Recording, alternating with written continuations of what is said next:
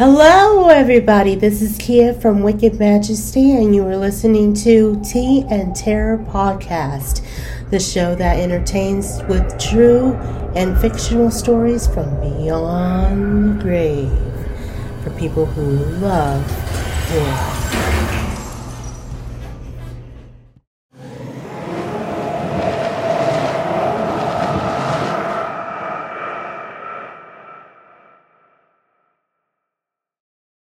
Good evening, everyone. Welcome to the Tea and Terror Podcast. I am your host, Kia Reed. Tonight I will be reading The Yellow Wallpaper by Charlotte Perkins Gilman. This is the last part of the Yellow Wallpaper series. If you're just joining in for the story and you're feeling lost within the narration, my suggestion would be to listen to the previous episodes. That way you'll be up to date with the story. If you have been following this entire series, thank you so much for listening, and I really appreciate you. Please tell me what you thought of the series and what you would like to hear more of. If you like what you hear tonight and you're listening to the podcast on Spotify, iHeartRadio, Apple Podcast, or SoundCloud, then please share the Tea and Terror podcast with others and add it to your playlist. If you're listening from my Wicked Majesty YouTube channel, please hit that like button and subscribe to my channel. Thank you all so much. Now on with the story.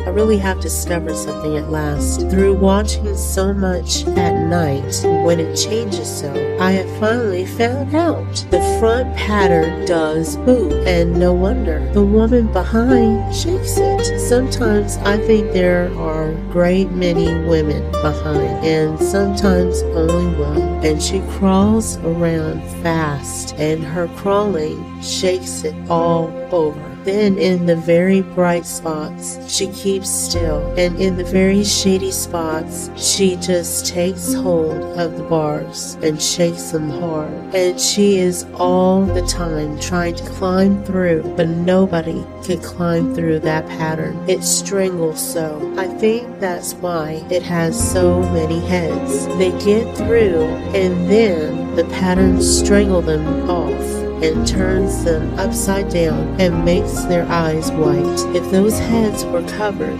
or taken off, it would not be half so bad. I think that woman gets out in the daytime, and I'll tell you why. Privately, I've seen her. I can see her out of every one of my windows. It is the same woman, I know, for she is always creeping, and most women do not creep by daylight. I see her on that long shaded lane, creeping up and down. I see her in the dark grape arbors, creeping all around the garden. I see her on the long road under the trees, creeping along, and when a carriage comes, she hides under the blackberry vines. I don't blame her a bit. It must be very humiliating to be caught creeping by daylight. I always lock the door when I creep by daylight. I can't do it at night, for I know John would suspect something at once. And John is so queer now that I don't want to irritate him. I wish he would take another room. Besides, I don't want anybody to get that woman out at night but myself. I often wonder if I could see her out of all the windows at once, but turn as fast as I can. I can only see out of one at one time. And though I always see her, she may be able to creep faster than I can turn. I have watched her sometimes away off in the open country, creeping as fast as a cloud shadow in a high wind. If only that top pattern could be gotten off from the under one. I mean, to try it little by little. I have found out another funny thing, but I shan't tell it this time. It does not do to trust people too much. There are only 2 more days to get this paper off, and I believe John is beginning to notice I don't like the look in his eyes, and I heard him ask Jenny a lot of professional questions about me. She had a very good report to give. She said I slept a good deal in the daytime. John knows I don't sleep very well at night, for all I'm so quiet. He asked me all sorts of questions too, and pretended to be very loving and kind, as if I couldn't see through him. Still, I don't wonder he acts so. Sleeping under this paper for 3 months, it only interests me, but I feel sure John and Jenny are secretly affected by it.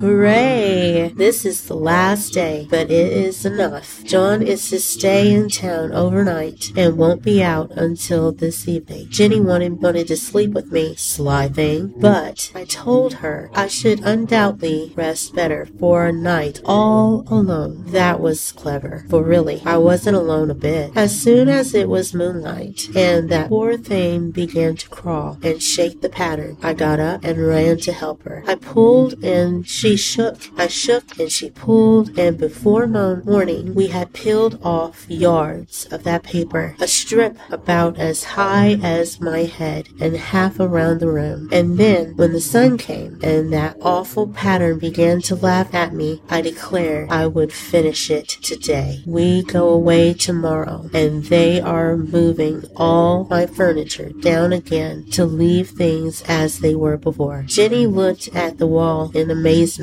but I told her merrily that I did it out of pure spite at the vicious thing. She laughed and said she wouldn't mind doing it herself, but I must not get tired. How she betrayed herself that time. But I am here, and no person touches this paper but me. Not alive. She tried to get me out of the room. It was too patent, but I said it was so quiet and empty and clean now that I believed I would lie down again and sleep all I could, and not to wake me even for dinner. I would call when I woke. So now she's gone, and the servants are gone, and the things are gone, and there is nothing left but that great bedstead nailed down with a canvas mattress we found on it. We shall sleep downstairs tonight and take the boat home tomorrow. I quite enjoy the room now. It is bare again. How those children did tear about here. This bedstead is fairly gnawed, but I must get to work. I have locked the door and thrown the key down in the front path. I don't want to go out, and I don't want to have anybody come in till John comes. I want to astonish him. I got a rope up here that even Jenny did not find. If that woman does get out and tries to get away, I can tie her. But I forgot I could not reach far without anything to stand on. This bed will not move. I tried to lift and push it until I was lame, and then I got so angry I bit off a little piece at one corner, but it hurt my teeth. Then I peeled off the paper, all the paper I could reach, standing on the floor. It sticks horribly, and the pattern just enjoys it. All those strangled heads and bubbleless eyes and waddling fungus growths just shrieks with derision. I am getting angry enough to do something desperate. To jump out of the window would be admirable at exercise, but the bars are too strong even to try. Besides, I wouldn't do it. Of course not. I know well enough that a step like that is improperly and might be misconstrued. I don't like to look out of the windows. Even there are so many of those creeping women, and they creep so fast. I wonder if they all come out of that wallpaper as I did. But I am securely fastened now by my well-hidden rope. You don't get me out in the road there. I suppose I shall have to get back behind the pattern when it comes night, and that is hard. It is so pleasant to be out in this great room and creep around as I please. I don't want to go outside. I won't, even if Jenny asks me to. For outside, you have to creep on the ground, and everything is green instead of yellow. But here I can creep smoothly on the floor, and my shoulder just fits in that long smooch around the wall, so I cannot lose my way. Why, there's John at the door. It is no use, young man. You can't open it.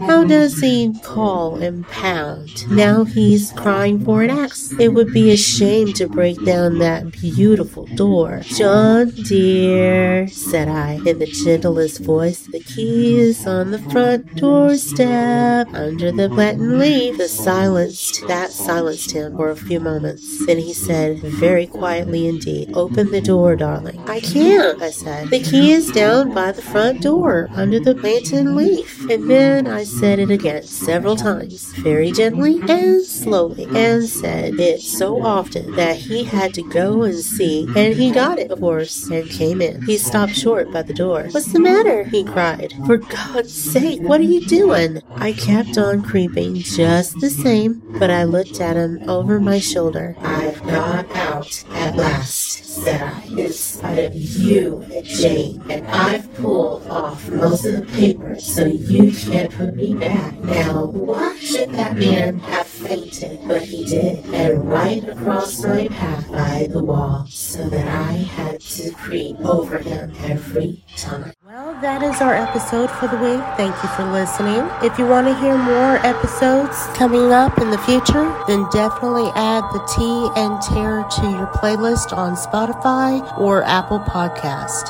You can also check out the show on my Wicked Majesty channel. This is Kia, and I will catch you next week. Same time, same place. Have a good night.